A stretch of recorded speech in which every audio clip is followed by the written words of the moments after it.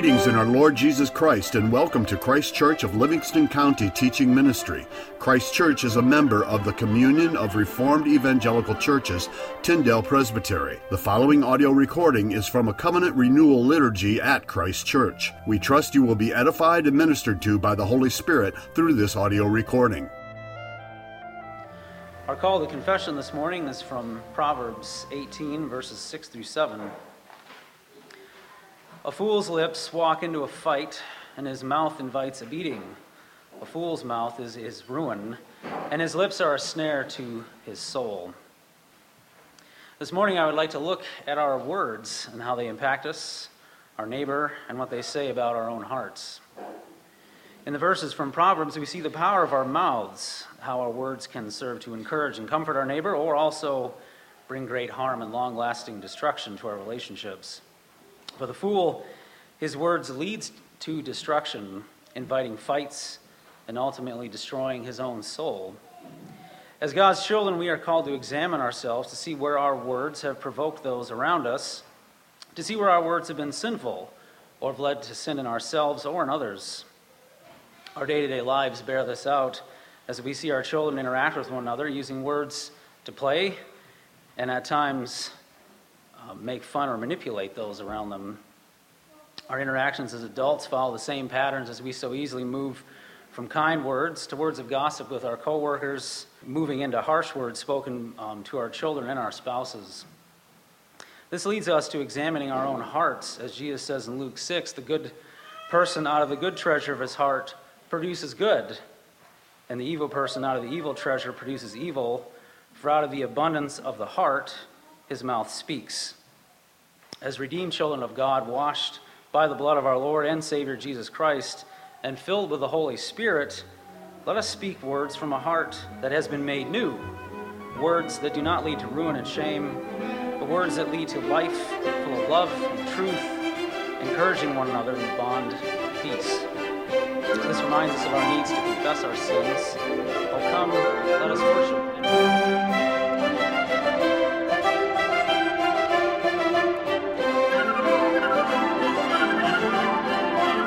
Turn back now in our Bibles to Titus chapter 2. Taking probably 4 messages here on Titus. We have had the last 2 weeks in chapter 1, taking a bit of a longer look at the elders. And now we'll take a week each on chapter 2 and 3. Titus chapter 2. Again, hear God's infallible word. But as for you, speak the things which are proper for sound doctrine, that the older men be sober, reverent, temperate, sound in faith, in love, in patience.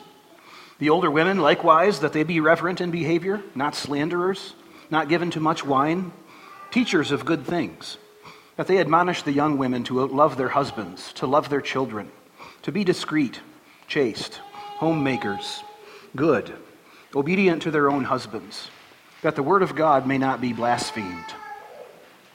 Likewise, exhort the young men to be sober-minded, in all things showing yourself to be a pattern of good works, in doctrine showing integrity, reverence, incorruptibility, sound speech that cannot be condemned, that one who is an opponent may be ashamed, having nothing evil to say of you. Exhort bondservants to be obedient to their own masters, to be well-pleasing in all things, not answering back, not pilfering, but showing all good fidelity, that they may adorn the doctrine of God our Savior in all things. For the grace of God that brings salvation has appeared to all men, teaching us that, denying ungodliness and worldly lusts, we should live soberly, righteously, and godly in the present age, looking for the blessed hope and glorious appearing of our great God and Savior, Jesus Christ, who gave himself for us, that he might redeem us from every lawless deed, and purify for himself his own special people, zealous for good works. Speak these things, exhort, and rebuke with all authority. Let no one despise you. The grass withers and the flower fades, but this word of God stands forever. And God's people said, Amen. Let's pray. Heavenly Father, we give you thanks for the words that you have revealed to us. through the living word, your Son. We have fallen far short of your glory, but as you have summoned us together, you have cleansed us, and you are now consecrating us, setting us apart, purifying us by your word. We pray, Lord, that the image of you stamped upon us that has been so scarred and marred, that you would restore it. Restore the image of your Son, Jesus, in your people. Use your word to do this, even now, we pray. Amen. Well, I've been at a conference in Chicago for the last half of this week, which doesn't happen too often, that I'm gone kind of right up to the last second. And so, two things about that. One is there's less preparation in this sermon than usual, so if it feels different, let me know. And the other is, it was an extremely stimulating conference. There's all kinds of things I want to share with you. Don't worry, it won't be a 2-hour sermon or anything. But there's a lot of illustrations and things from that conference that I've snuck into this sermon. So that'll be possibly a bit unusual. But let's remember what we're doing here is it's the How Shall We Now Live sermon series. We're trying to address how we're called to live as Christians in various areas of life. And we've looked a bit at Ephesians, our individual virtue, and then our family life, and also the church in the beginning of Titus. So that's kind of the three areas we've been focusing on. It's very likely that I'll address Reformation themes on Reformation Sunday, and then the Sunday after that is the Sunday before the election, which sometimes this year it may result in a how now shall we live in the public sphere type of message. So that's kind of what I'm thinking where we're going before Advent comes around. But let's look at Titus chapter 2 here. The idea, the theme I have in the message, since God's grace affects our past, present, and future, Titus needs to teach the church to live rightly now and to hope for Christ's appearing. And what I'm doing there is trying to fit every major point of the chapter into one sentence. Sometimes that works better than others. But Titus needs to teach individual virtue. That's the first point that Paul makes here. Verse 1. As for you, right? Paul's been talking to Titus about how elders should be. And now he makes a bit of a contrast and says, okay, let's set that aside a second. As for you, what are you supposed to be doing, Titus? Besides appointing elders, as for you, speak the things which are proper for sound doctrine. Speak the things proper for sound doctrine. So the major point in this is actually one that's not made too much, right? We look at over half of this chapter is all exhortations about how people are supposed to live. But if you take the grammar, the main point is actually, Titus, make sure that you teach these things. So the main point is actually, make sure that there are teachers in the church who are teaching sound doctrine and right living. That's the major point. And that's something I'll spend as much time on as Paul does. So the quantity's less on that, but keep that in the background as we go through specifics on how we're to live. The point is that these things are supposed to be taught publicly in the church by church leaders. So Titus needs to teach this. And Paul brings that up at the beginning, in the middle, and the end of this chapter. It's rather interesting. Here, the very first verse, then if you look in verse 7 and 8, it's the same there. He all of a sudden switches from exhorting the young men. Then all of a sudden Paul's talking to Titus again, saying, make sure you're an example to them. And then at the very end, the last chapter, verse 15, speak these things, exhort and rebuke. So it's rather interesting. Beginning, middle, and end of the chapter, Paul brings that major point back out. So that's what Paul's telling to Titus, but the major quantity, most of what he actually says is teach them this list. Here's the things to teach. So that's what we'll look at next. So verse 2 through 6, we have specifics for various stations in life. And let's walk through those together. That the older men be sober, reverent, temperate, sound in faith. The older women likewise, reverent in behavior, not slanderers, not given to much wine, teachers of good things. Always remember, it's usually the case when Scripture addresses a specific kind of person, if that be wives or husbands, or here we have older men, young women, bond servants. It's usually the case when Scripture does that God is pointing to certain peculiar temptations that people in those situations have. I've said this before, I think. When God tells husbands to love their wives, it's because husbands have a particularly hard time doing that sometimes. It's easier for us to respect all the work our wives are doing, but to show them love and affection is a bit more difficult for husbands. Same thing here, I believe. Older men and women need to be reverent. And I think the point here, I've seen this in a couple of occasions, with older folks, sometimes the social filters can fly off. I don't know if you've noticed that, right? They have a tendency, say, to talk too much or to be too critical. But over the years, they've restrained that. But as they get older and older, those restraints, those filters can fall away, right? So that's something that Titus here needs to watch for in older people. Keep those filters on. Make sure that you continue being reverent. Don't get slanderous, etc. Sound in faith, which means not flying off the handle. Every word and action measured and prudent. At the conference we were talking, there was a group of about 6 CREC pastors, and we would hang out between sessions. And we were talking about various pastors that we knew and assessing things. And at one point, one of the pastors, he was talking about another pastor friend that he knew, and he said, in all the years that I've worked with this man, I have never heard him say a rash word. And that was quite a comment. And that's what Paul's getting at here, sound in faith. Women are called not to slander, but to teach. And this goes to Tim's call to confession this morning as well. Use your words not for gossip, but for building up the next generation. Right? And that's not easy, but you get to a point in life where most people around you are younger than you than they are older. I'm starting to get to that point, maybe not quite there yet, but it's a strange feeling. And all of a sudden, you're used to having been in the peanut gallery and taking cheap shots from the sidelines at people, but you need to make an adjustment and start thinking of yourself as in the center, and your people are all around you, and you need to think of important, encouraging things to say to them.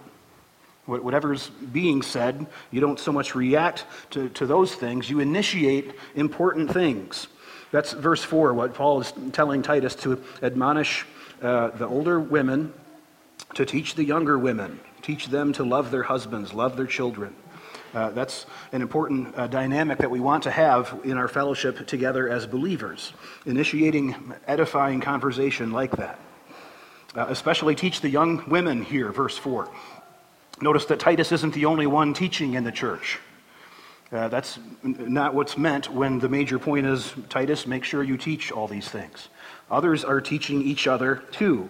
Older women are teaching younger women, probably back in Titus's day more organically. I doubt that they had formed a ladies' meeting class back then, but either way is fine. Find ways to have that format. That they be discreet and chaste. Here again, younger women can be brash and put themselves on display in ways that they should not. So Paul tells Titus, teach them to be discreet and chaste. Homemakers. A woman's usual domain is in the home. It isn't an absolute rule. There are exceptions when she isn't a wife and mother yet, or mothering isn't a full-time duty anymore. But that's a general rule. Obedient to husbands. You don't want wives to subvert what she knows he wants. Be open to his direction. As we saw last time in Titus 1, men are called to manage their households well. So wives are called to work together to help him do this. And we do these things to not blaspheme the word of God, which means we're called to live distinctly from the world. There are people out there without Jesus Christ who live lives without hope, full of loneliness and depression or illusions. And they live to take, and they don't live, and they live to get, and they don't live to give. And that's something that I heard in the conference that was very fascinating. They were discussing evil and wickedness and the nature of it. And one speaker said that when you look through Scripture at the way evil started, and prime examples of it, take like Eve and Saul and David, the way Scripture describes it is all of them took. Eve took the fruit. And when Israel gets a king, Samuel says, I'm warning you, your king is going to take. He's going to take this from you, he's going to take that from you, he's going to take that from you. And then when David comes along and sees Bathsheba, what he does is he takes her. We're taking people in a sinful, selfish way. And we live amongst people that do that. And we're called to live distinct lives. In unbelieving marriages, there's this constant negotiation. How much can I take from you before you will protest? And if we do marriage that way, the Word of God is blasphemed. The world needs to see a biblical way of life instead. And that's the job of young wives and husbands and obedient children and older couples too, where we're giving our lives for others. So that takes us to verse 5 and 6. Verse 6, exhort the young men to be sober-minded. Here's another one I think applies to young men. Take this as an example, young men, that you're probably prone or tempted to not be sober-minded. And I think one thing he's getting at here is young men can be very idealistic, have big dreams, right? Older men, they say, can get drunk on power. Younger men, I think, can get drunk on plans of what they're going to do, what they've got planned. The next 30 years, it's going to be this, and it's going to be great at year 20. And we have to, it's part of God's design, of course, that we plan and do and act. But pride of mind can take that and corrupt it. And you get wrapped up in grand plans, and then all of a sudden you don't do what you need to do today, perhaps. So take your limits into account when you plan and God's providence. So there you have various exhortations directed at various people. You have the same in verse 9. I'll skip down there for a moment. Bond servants. Here you have an ancient economy context where you have slaves who are working in households to pay off debt, for example. And so Paul addresses them. And the parallel, I think, to employers and employees works just fine. We can take this as an employee direction. Be a good employee. Don't be cranky. Don't be stealing. Be faithful to the cause of the organization you're working for. Be supporting the mission is the point there in verses 9 and 10. And Titus, so there you have various stations in life addressed. One that's interestingly not mentioned here is husbands and wives. I found that fascinating, except for the young wives there. Nothing to husbands here. And we got some of that at the conference, which was quite good. One of the speakers, they sometimes they're clergymen, they're pastors who are used to speaking directly and in imperatives. It's something that in the Reformed stream we do a bit less of. Right? We preach the gospel, the good news. That's the main thing we're proclaiming from the pulpit. And out of that flows how we ought to live. Right? But sometimes because we're so focused on getting the gospel right, which is good, we do a little bit less on the do this, don't do that kind of thing. Right? So it was interesting to hear one of the speakers say to the husbands, when you're called to love your wife, make sure your wife knows every moment that you love her. And he said this too. He said, whenever you're in the house together, and whenever you pass your wife in the same room or pass by her, never neglect to give her some kind of gentle, loving touch. Thought that was an interesting exhortation. Just something else for us to consider. It's rather in line with these first 10 verses. There are specific things that we ought to be looking for in how we live, depending on our station in life. Again, in 7 and 8, we already mentioned this, but here's where Paul takes a parenthesis to say, and Titus, make sure you're being a good example here. That's a pattern I could point out, that Titus, as the church leader, is an example to all, But notice that he puts it in the young men category. I think especially church leaders are examples to the young men. Show yourself to be a pattern of good works in doctrine, showing integrity, reverence, incorruptibility. So need to be an example also, not to them, but also, verse 8, to one who is an opponent, that they may be ashamed. That's interesting. And I think you look back at chapter 1, verse 10, and you see there are many insubordinate, idle talkers. The church was already dealing with difficulties within, but it could also be applied to those without. Those who might want to oppose the gospel, try to intimidate or take down a church. Church leaders need to be good examples so that there's nothing that they can point to in a scandalous way. So that's takes us through verse 10. Now, verse 11 is the sharp left turn. So why live this way? And you see the little word "for" at the beginning. That's always a key word, or usually is. If you see that at the beginning of a paragraph, there you have a transition. Why live this way? Because the grace of God that brings salvation has appeared. Because God's grace has come. Now this is fascinating. Paul usually gives the gospel first, and then how to live second. Right? You see that in most of his letters. Ephesians 1 through 3, it's all about the gospel. And then Ephesians 4 to 6, it's all, so live this way. He flips it around in Titus, it seems. And he tells them, appoint elders, make them sure they're like this, teach everybody to be like this, because the gospel. The order is flipped, which I find fascinating.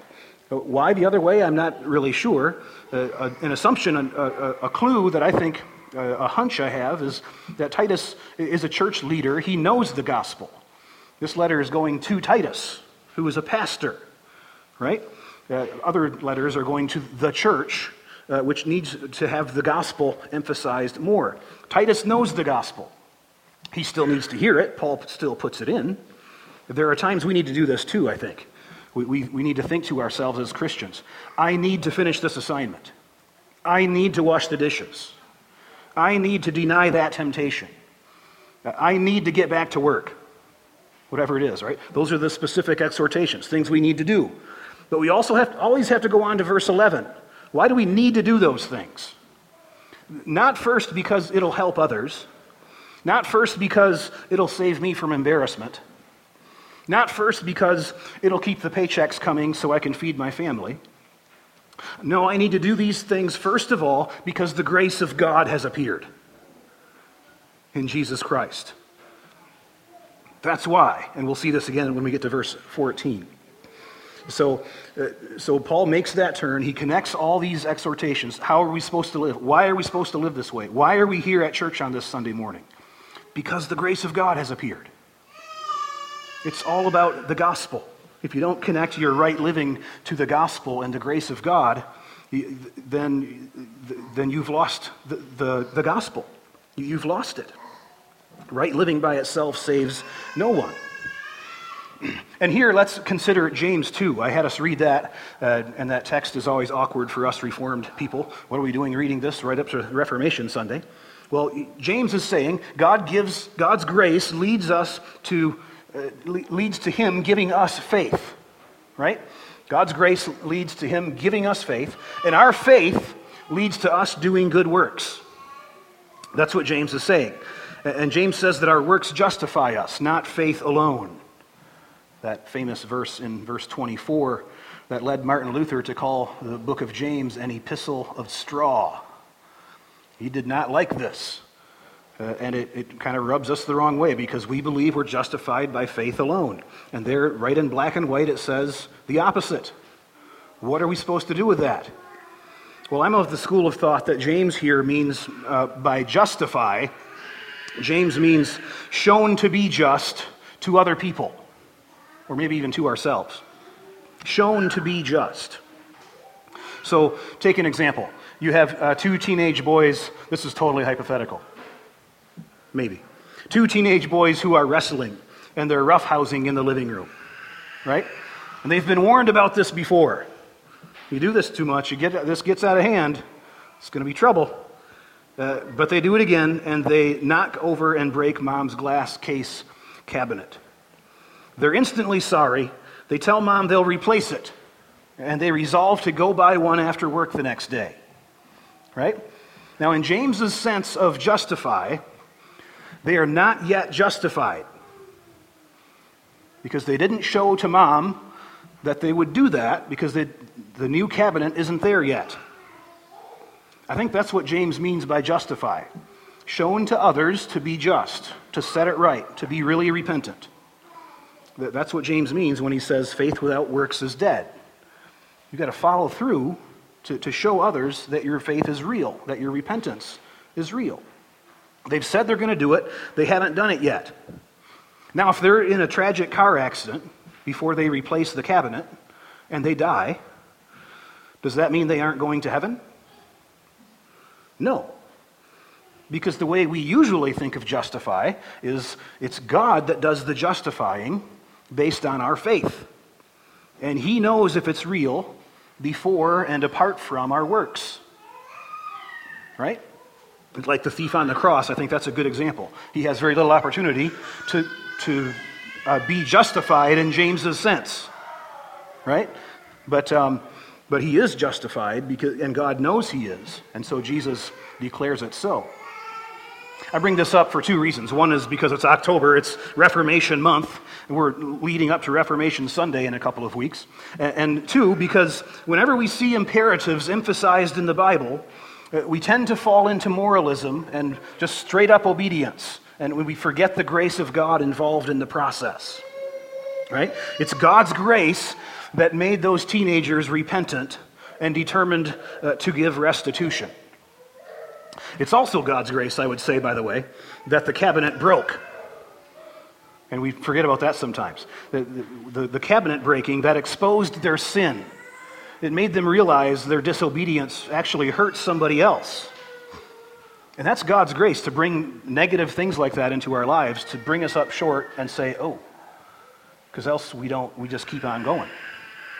Anyway, God's grace it permeates these kinds of situations.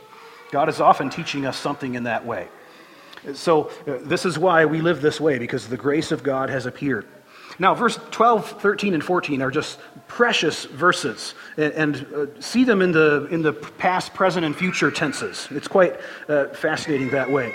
Verse 12 really summarizes everything we've had in chapter 2 so far. It's a present tense thing, right? Teaching us that we have to deny worldly lusts, that we should live soberly. So the grace of God teaches us how to live right now, right? The gospel is driving us, compelling us to right living in the present. But it does two other things as well. Verse 13, looking to the future, for the blessed hope and glorious appearing of our great God and Savior, Jesus. Oh, that's wonderful. Future hope. Looking for the hope.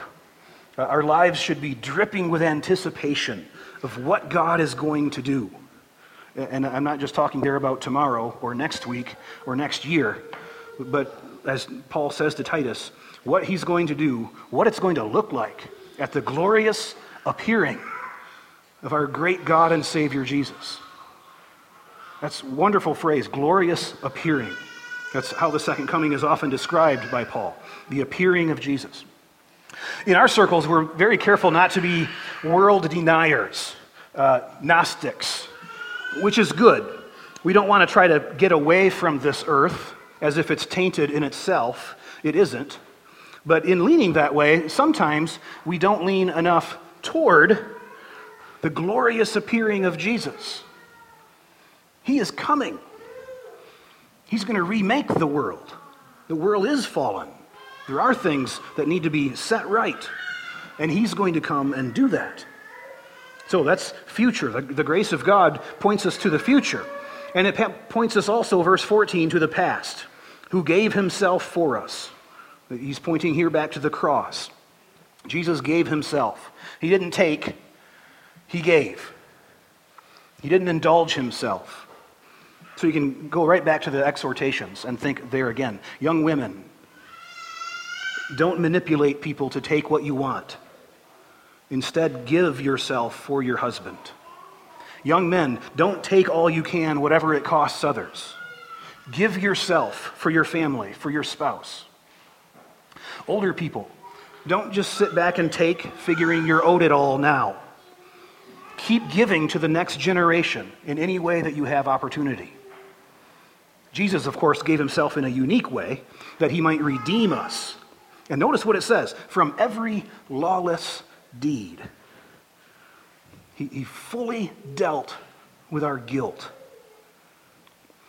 One of the best speakers at the conference spoke on identity politics. And he's a political theorist and theologian at Georgetown, a professor there. It was so good, I don't usually do this, but I bought his book and had him even sign it, and we talked for a while. He called identity politics a Christian heresy, which I believe is right. Identity politics promises to redeem us. The way he put it, the mainline church, decades ago, gave up on the idea of atonement for sin and just preached a God of love. So what did we expect people to do with their guilt then? And what they've done is turn to identity politics. Here's the religion of wokeness. If you renounce your past, your nation, your God, your family, if you signal all the right virtues of the rainbow flag or BLM, then you have atoned. And you are one of the pure ones. And you're not one of those stained as oppressors. It's an atonement without the cross, trying to deal with the guilt that we all know is within us. It perfectly explains what's going on in our world today. Only Christianity has found a way, to put it from an earthly point of view, to fully resolve our guilt problem. Right? Our guilt problem was so bad that God had to come down himself and fix it. And he did. And he spoke of scapegoats quite a bit too. Humans universally find scapegoats for their sins. Right?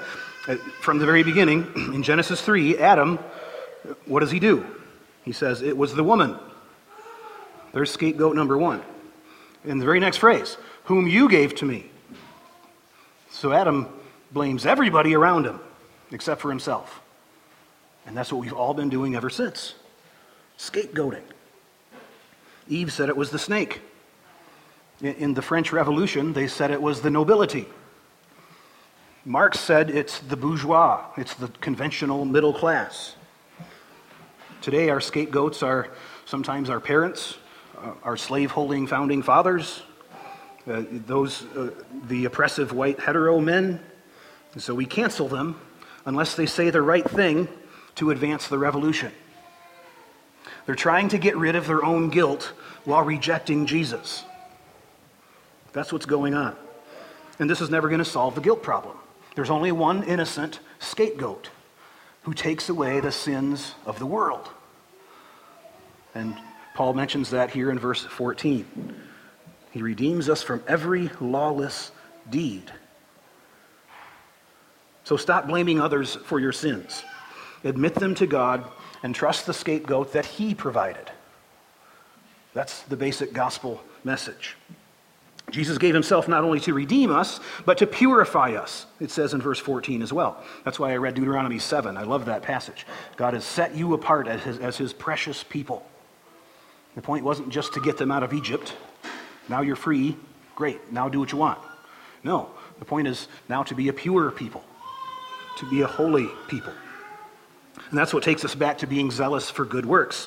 It's like Ephesians 2:10, right? We're saved to do good works. We are God's workmanship. We're made, appointed to do them. So we're saved for a purpose, to be the holy, the fruitful people that he means us to be. And then the last verse, again, Paul comes back to Titus, teach this stuff. And the last sentence always bothers me. I think I finally figured it out this week. Let no one despise you. That's always bothered me. How can you make someone not despise you? That's almost impossible to do. What is he talking about? One of the speakers at the conference was Jack Phillips. I don't know if you know him. He was the cake baker in Colorado who went to the Supreme Court because he wouldn't bake the cake for the gay couple, right? And he told some of his story. he could not help but have people despise him. The very afternoon after he turned down that couple, he started getting harassing phone calls. And they were incessant, every day, every hour, angry, yelling, cursing. People even got a death threat at one point. Sometimes when you do the right thing out there, you're going to be despised. So what does he mean? I had this too, by the way, actually. I just wrote an editorial for one of the local papers, and got a fair bit of abuse back on Facebook, all caps. Shame on you, pastor. Bigot. All kinds of things. Despising will come. I think the answer to the question here, though, is Paul is talking to Titus, and he's talking about what to do in the church. Right? I think Paul probably means, don't let anyone in the church despise you. In the world, that's going to happen. But in the church, there's a bit more ability to keep this from happening. Titus, if you have church people who despise you and your leadership as pastor or elder, then there's got to be some kind of change. Someone needs to change, either you or the person, or someone needs to go, either you or the other people. John had to deal with this too. In 3 John 9, he talks about Diotrephes. He says Diotrephes is not receiving us. Diotrephes was rejecting the apostles, and in a power play, he was trying to push out the apostles' disciples out of the church. He was despising them. And John says, when I come, I will deal with this. Rather ominous, right? The faithful can't just let that happen in the church. The faithful need to find a way to continue preaching and teaching the gospel, correcting false teaching to those who will listen. So Titus's job is to teach all of this. And to do so, I'll close with this one. Teach these things, exhort and rebuke, with all authority. To do so with authority. Realize in the Great Commission that God commands us to teach and disciple the nations. Right? And to do so because he has all authority. So in simply making that statement, Jesus has authorized, he has deputized his church to baptize and to teach the nations into his ways with his authority. We're not just spouting our own opinions about how we think people ought to live here. We believe God has told us, and we're just relaying the information. That's very important. It's God's authority, not mine, not this church's. That's a misunderstanding that the world often has. So Titus has a specific task on Crete to do this. And church leaders today have the same full-time task. All of us also today have a specific task today. Maybe you see it in the text today specifically. Maybe it's a bit different. But this coming week, you have that same task. It probably isn't full-time evangelism and living like we see here in Paul telling Titus what to do. Maybe your job isn't to appoint elders or to preach the gospel to crowds. But you do have a specific task, living in God's ways, and that will be a distinctive aroma and light in a dark world. So God's grace has affected our past, our present, and our future. So we need to teach the church to live rightly and to hope for Christ's appearing according to the gospel. In the name of the Father, the Son, and the Holy Spirit, amen. Heavenly Father, thank you for giving us this word. Thank you that you not only redeem us from the bondage of Egypt, from the consequences and the guilt of our sins, but you also, Lord, show us the way to go. You give us clear, specific things that help us to understand how you want us to live. We thank you for that. We ask that as we seek to live and strive for righteousness, that you would, by your Spirit, give us that strength, that resolution, that moral courage that we need in the moment. Thank you, Lord, for your redemption of us by the blood of Jesus. And thank you that you have made us your people. Help us to live like it. All this we pray in the name of Jesus, and we sing as he taught us to.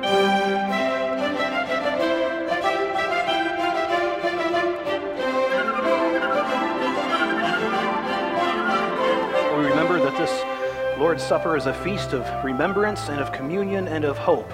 As we talked about past, present, and future, that same thing happens here at the table. We come remembering that Jesus Christ came into this world. He was incarnate as a baby in a manger. He lived the life we should have lived in obedience and faithfulness to God. He died on the cross to take our sins away. He was raised to new life for us. We remember all that here at this table.